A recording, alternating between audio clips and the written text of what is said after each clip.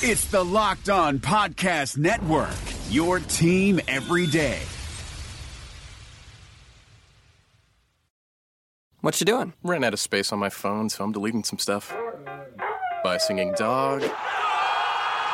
Bye, goal. I pronounce you. Bye, wedding ceremony.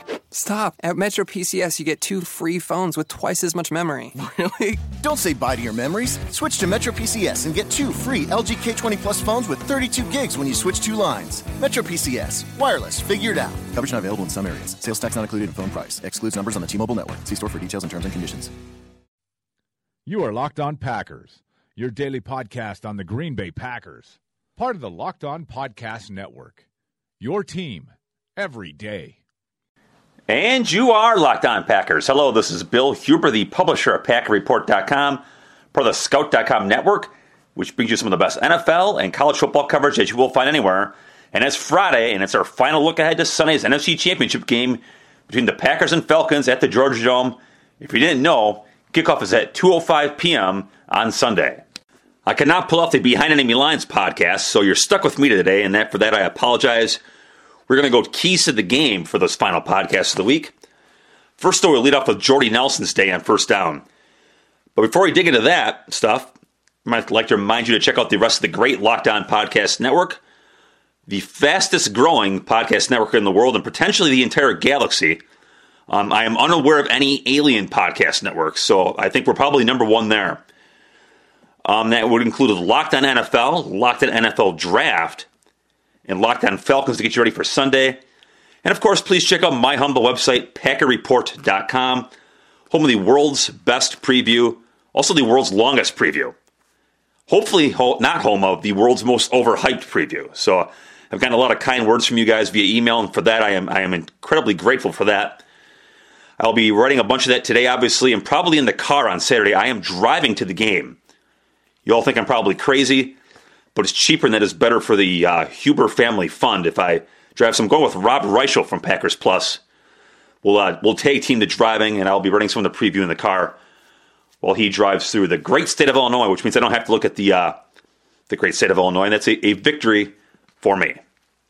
All right, like I mentioned, first down will be Jordy Nelson's day on Thursday, and what it might mean for Sunday. Then the keys to the game stuff will be offense second down, defense third down, and that, of course, would mean special teams on fourth down.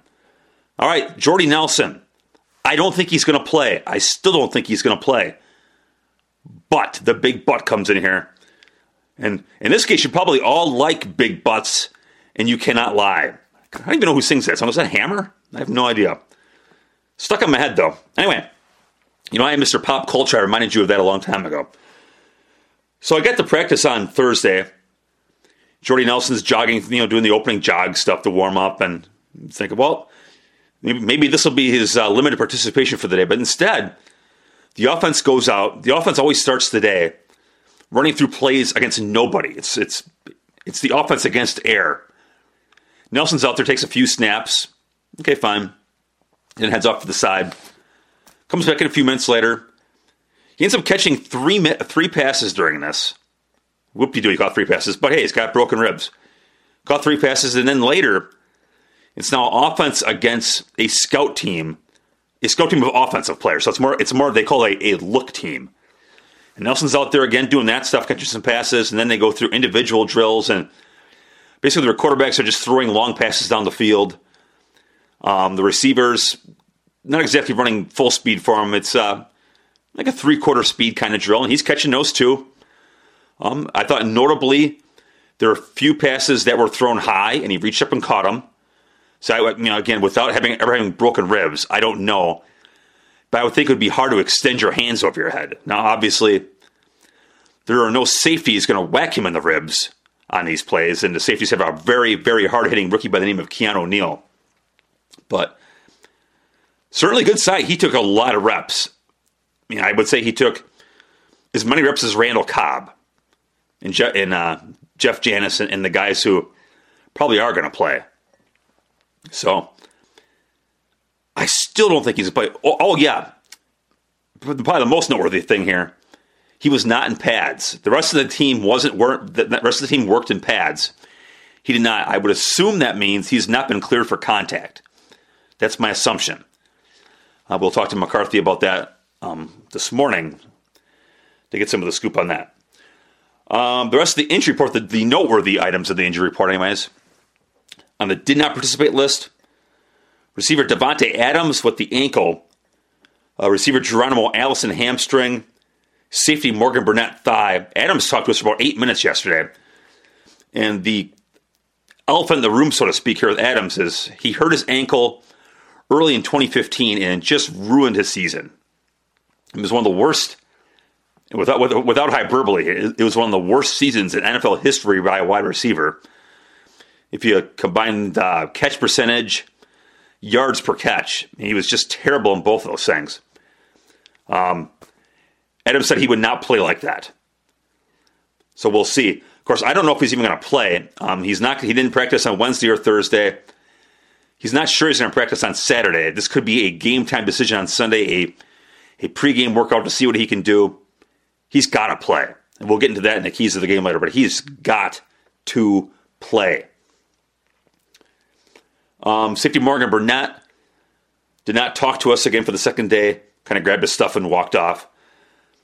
Obviously, he would be a key item here as well. I mean, Kentrell Bryce has done some good things, but I would take Morgan Burnett every day of the week and twice on Sunday at safety. And going from did not participate to full was Julius Peppers. Of course, he didn't practice on Wednesday for rest. And then from limited to full was wide receiver Jeff Janis, who they're obviously going to need. Another guy they're going to need is Trevor Davis. He's not in the injury report, but I figured I'd mention him here. Mike McCarthy said on Thursday that Davis is ready and has been ready. He's been a tough guy to make inactive over the weeks, but the receivers have been playing so well and they haven't needed him. So we'll see. If you remember, you go back to that first game, Janis and Allison and Davis all caught touchdown passes in that game. And for Atlanta, only 4 guys in our injury report, and one of those is Julio Jones. He has not practiced this week, but I'll be ready to go, he said to reporters in Atlanta on Thursday. If your company is interested in talking to men between the ages of 18 to 54, then your company can be advertised right here in this show. Our audience is 97% men and 79% are between the ages of 18 and 44. Recent surveys have shown that podcast listeners are 65% more willing to consider purchasing products they learn about from podcasts, and 60%, given equal price and quality, prefer to purchase from the companies that advertise on their favorite podcasts. And I know I'm your favorite podcast, right? So anyway, our rates are reasonable. If interested, please email me at packwriter2002@yahoo.com. That is packwriter2002@yahoo.com. All right, takes us to second down, and that would be keys to the game for Green Bay's offense. The big matchup up front is Packers right tackle Brian Bulaga against Atlanta's second-year pass rusher Vic Beasley. Beasley led the NFL in sacks with 15.5. Not just that, he led the NFL in forced fumbles with 6. Now, Bulaga's had a great year, and he was an overwhelming winner in that first matchup. Beasley did get 1 sack. That was on a stunt, so to speak, where he was spying quarterback Aaron Rodgers like he had done frequently throughout the game, and then came on a delayed blitz and got home. Bulaga's got to win that matchup. Beasley has improved throughout the year, as you'd expect from a second-year guy. Added some more moves to the repertoire, but he is, as left tackle his left tackle David Bakhtiari said yesterday, he's light in the ass, part of my language, but he is unbelievably quick. And that's the kind of guy who is basically tailor-made for these dome games, these field turf kind of games. It'll be a big challenge for Bulaga. Bulaga, of course, has been up to the task pretty much all year, but he has not faced a guy like this. I mean, usually the premier rushers come from the left side. He comes from the right. And, if Green Bay can block him, they're going to be set. They don't have anybody else in their roster with more than 3 sacks, and that's Dwight Freeney and Grady Jarrett. Freeney was like 150 years old. He's actually, I think he's 36, a little younger than Peppers. But if Green Bay can protect Rodgers from Beasley, I would think Rodgers is going to have a big game. Key number 2, and I got into this in the injury report part of the show, Davante Adams. They have to have Davante Adams. There are no ifs, ands, or buts. And I'm not talking to him about him playing. They need him playing well. They need him being him. It reminds me of when we talked to Jordy Nelson on Wednesday, when he was asked about playing. Nelson said that he can't be playing like some, quote, random person out there. And that's Adams. He has to play, and he can't be just some random person. He's got to be able to fight through that ankle. Now, of course, this is all great podcast talk, right? You got to be able to fight through it. It's hard to fight through ankles. If ankles aren't right, I mean, you can be the world's toughest person, but if you can't push off on it, then you can't be you. So I think this is the wise approach from Coach Mike McCarthy and Adams this week, and not practicing, and just get ready for Sunday and hope he's good to go for 40, 50, 60 plays in that game. He's going to be obviously a giant part of the offense, because you know what? If Nelson can't play, it has been Adams who's been so big in keeping this Green Bay offense going. In the 2 games, he's caught 13 passes for 201 yards. That's number 1 in catches, number 1 in yards. Also, the 15.5-yard average is number 1. The guy who's got that beat is Richard Rodgers, but he only caught one pass. So among guys with multiple catches, his 15.5-yard average is number 1 on the team. He's been terrific all year. He's been their big play guy. You know, whether it's catching passes down the field or turning something short into something more, he's been really, really good, and they need him out there again. You know, it's going to be a shootout. If you don't have the horsepower to win a shootout, then how in the hell are you going to win this game? And along with that, it's, you know, Geronimo Allison's a key. He hasn't done much in the postseason. 4 catches, 54 yards, but he's come through at times when they've needed him. You know, just think that Week 17 game at Detroit, when he was pressing the surface and he caught 4 passes for 91 yards. I think something along those lines when Cobb was out. So again, anything Allison can give him would be big. He's got a hamstring injury. And the question with Allison here is, can he play without practicing? I mean, you know, veterans can do it because they got the chemistry with the quarterback, and they know the plays and understand it all. Does Allison have the mental aptitude to be like a veteran and go out there and play? I mean, look, the guy hasn't had 800 reps this year. He isn't averaged even 30 snaps a game. He's played 30 at times down the stretch, but I don't know if he's up to it. And in a game like this where, look, you know Atlanta's going to score, and it puts the pressure on you to score, and it puts the pressure on you to not turn it over, how good do you feel about Geronimo Allison with limited to no practice? How good do you feel about Jeff Janis, who hasn't done a whole lot this year? He's got, what does he got here? He's got 11 catches for the season. How good do you feel about Trevor Davis, who's got 3 catches for the season? And it's not just that. In the last 10 games, I looked this up yesterday, they've caught, Davis and Janis have caught a combined 2 passes. So how good do you feel about that triumvirate of guys not screwing up something? You know, I was at practice yesterday. Look, this is why you practice, so don't get too riled up about this, but I saw 2 mental errors where Rodgers threw the ball one place and the receivers weren't there. And one of those would have been a pick in a game. So, again, that's why you practice to get to iron out that kind of stuff. But you need your veteran guys out there. So you need Adams to play.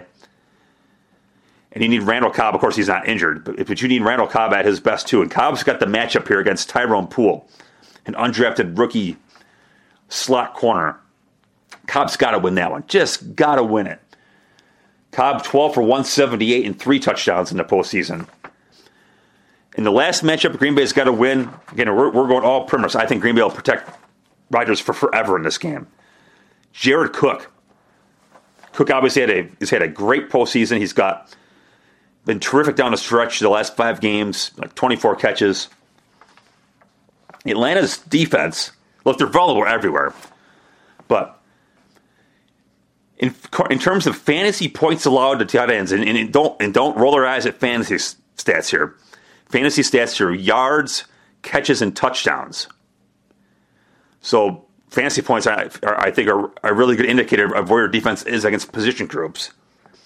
Atlanta's defense finished with the 6th worst defense against tight ends. So you match that with the red-hot Jared Cook. I'm taking Cook to have a big game. And finally, the situational stuff I think is always key. And I'm going to go red zone here on both offense and defense. And red zone, Green Bay finished 10th in red zone touchdown percentage. Atlanta dead last. 32nd. They've allowed touchdowns on 73% of opponent red zone positions. In Green Bay's last 4 games, 13 touchdowns out of 14 trips. Just let that sink in for a minute. 13 touchdowns, 14 trips. Green Bay's got to score. Obviously, again, I'm going to repeat myself in a minute here too. In a shootout, you can't score 3 points when you're in scrambling. You got to get 7 every single time. You can get 7. And obviously, you got to love Green Bay's red zone opportunities against the Falcons. And that takes us to third down. The keys to the game on defense. Now I apologize for this one. This is cliche as can be. It starts up front. It always starts up front. I know. Someone should slap me and say, "Hey, dumbass." I said the wrong word. Hey, you big dummy. Don't be Captain Obvious here, but the mismatches look so extreme in the secondary that you have to win. If you're going to beat the Falcons, you've got to win somewhere, right? Atlanta's offensive line has started every single game together. It's a good group, not a great group. The run offense is great. They pile up a bunch of rushing yards. The rushing average is great. But Ryan's been sacked a lot. His sack percentage is pretty high. I think in sack rate, he's 24th. You got to win up front. That starts with stopping the run. Somehow stopping the run. Easier said than done there. When running back Devontae Freeman and Tevin Coleman have combined for 1,599 yards and 19 rushing touchdowns. That's an awful lot of production. And for the season, the Falcons average 4.6 yards per carry. Atlanta as a team, almost 2,000 rushing yards. That was the 5th most in the NFL. And I believe their 4.6 average is also number 5. They ran for 20 touchdowns. This is a great running attack. Now, if you take Matt Ryan off the field, maybe it's not a great running attack. But for what it is, in a spread-the-field kind of game, you really like Atlanta's running backs. And, I asked Capers about the diversity of Atlanta's passing game. And instead, he led right off with Atlanta's running backs. So big-time production there. You've got to stop those guys. Because obviously, if you're Dom Capers, there's a big difference between calling plays on 2nd and 8 as opposed to 2nd and 5. And there's a gigantic advantage between calling plays on 3rd and 5 and 3rd and 1. You've got to somehow stop the running game and force Atlanta to be one-dimensional. Now, of course, having Atlanta one-dimensional doesn't mean you're going to actually beat Atlanta's passing game. But at least gives you a fighting chance, doesn't it? Second key, again, no-brainerville here. Julio Jones is the best receiver in football, bar none. He is big. He is fast. He is strong. He's got good hands. He'll run you over. He catches the deep ball. You name it, he does it. In 14 games, 83 catches, 1,409 yards, a 17-yard average, 6 touchdowns. In terms of yards per game, he led the NFL. He did nothing in the first game. He fell on his back early in the game. It was basically rendered a decoy. 3 catches, 29 yards. It's going to be up to Gunter. Now, Gunter's obviously not going to be one-on-one, but for the most part, it's going to be Gunter. Now, when Jones goes into the slot, then he becomes Micah Hyde's problem. But when it's Jones on the outside, it's up to Gunter. And as you know, Gunter's done really good at times. Ask Odell Beckham Jr. And he's done really bad at times. Ask Dez Bryant. Ask Terrence Williams in the first game. So Gunter's run hot and cold, and this is what you'd expect from a guy with his roots. I really like Gunter, though. The guy isn't phased by it. Nothing bothers this kid. He's gone from a guy fighting for a roster spot, and I didn't think there was much of a doubt that he was going to make it, but that's probably his mindset back in camp, where Shields is 1, Randall's 2, Rollins 3, and, he didn't do a whole lot as a rookie. I mean, he wasn't asked to do a whole lot as a rookie. It's not a negative, but he wasn't asked to do a whole lot as a rookie when Casey Hayward's in the bunch and you're basically the number 5 guy. So he's gone from not having to do anything, really, to being the guy week after week after week. It's unbelievable what he's been asked to do. And look, it's by default. I mean, let's be truthful, right?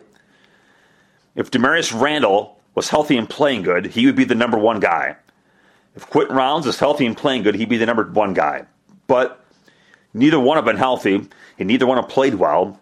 Gunter's been healthy, and he's played reasonably well at times. So at least he gives you the size. He gives you the size and the physicality and the length to combat Jones.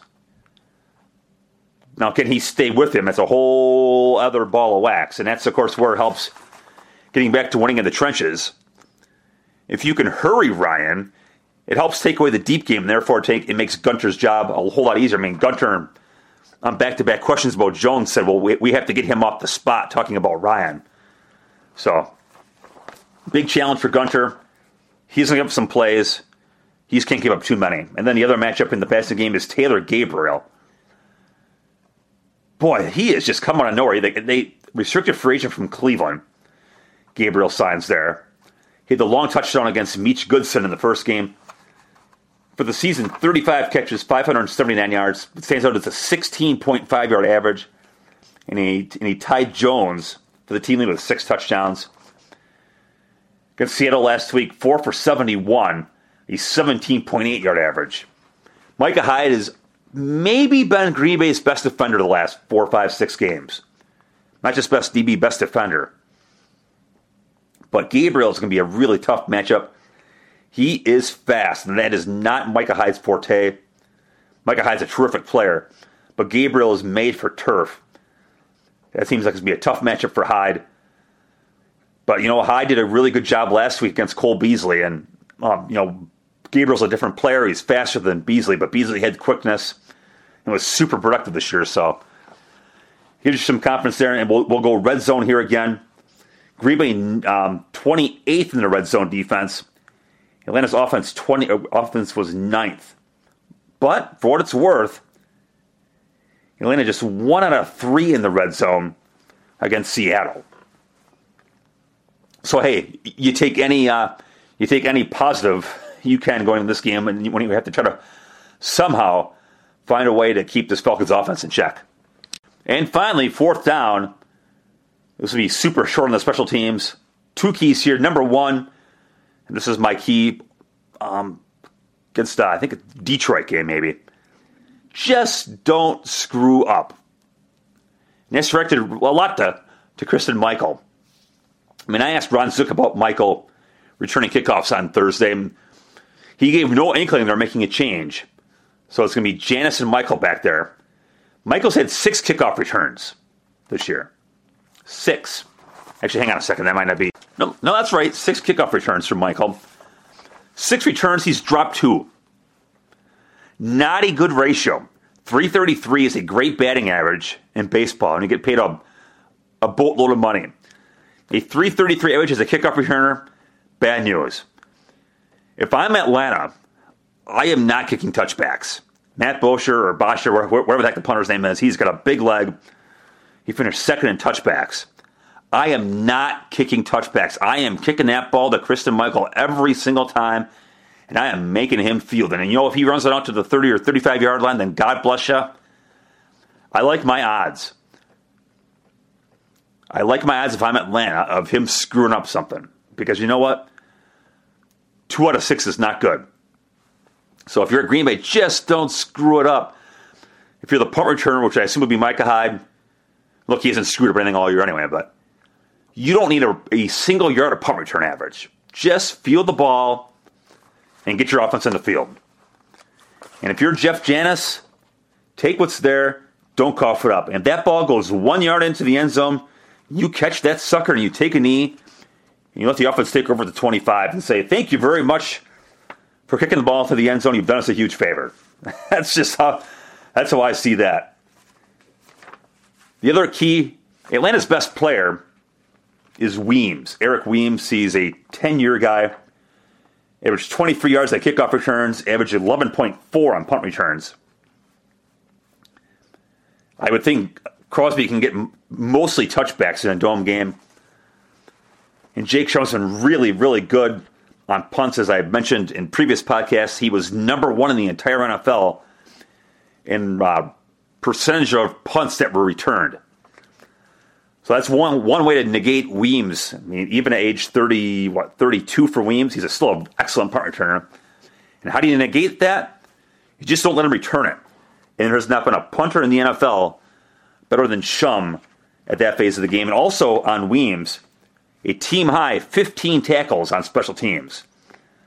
So Green Bay special teams have played really well down the stretch, and they'll need to do it again. Again, just get a draw here. Don't let them return any. Hopefully you either kick touchbacks or cover the kickoffs. And then on your return phase, just don't turn it over. Just let your offense have the football and do their work. And that will do it for this episode of Locked On Packers. Thank you as always for listening and enjoy the games on Sunday. What a weekend of games. Again, Packers-Falcons at 2:05 Central. Pittsburgh at New England at about 5:30, 6 o'clock. I honestly have no idea what time that game is, and I won't be watching it. I'll be in Atlanta. Bring in the earplugs. It'll be a great game. And I look forward to talking to you afterward with my good friend from Packer Report, Keith Hordick. Again, enjoy the games. Thank you as always for listening. And I'll talk to you late on Sunday.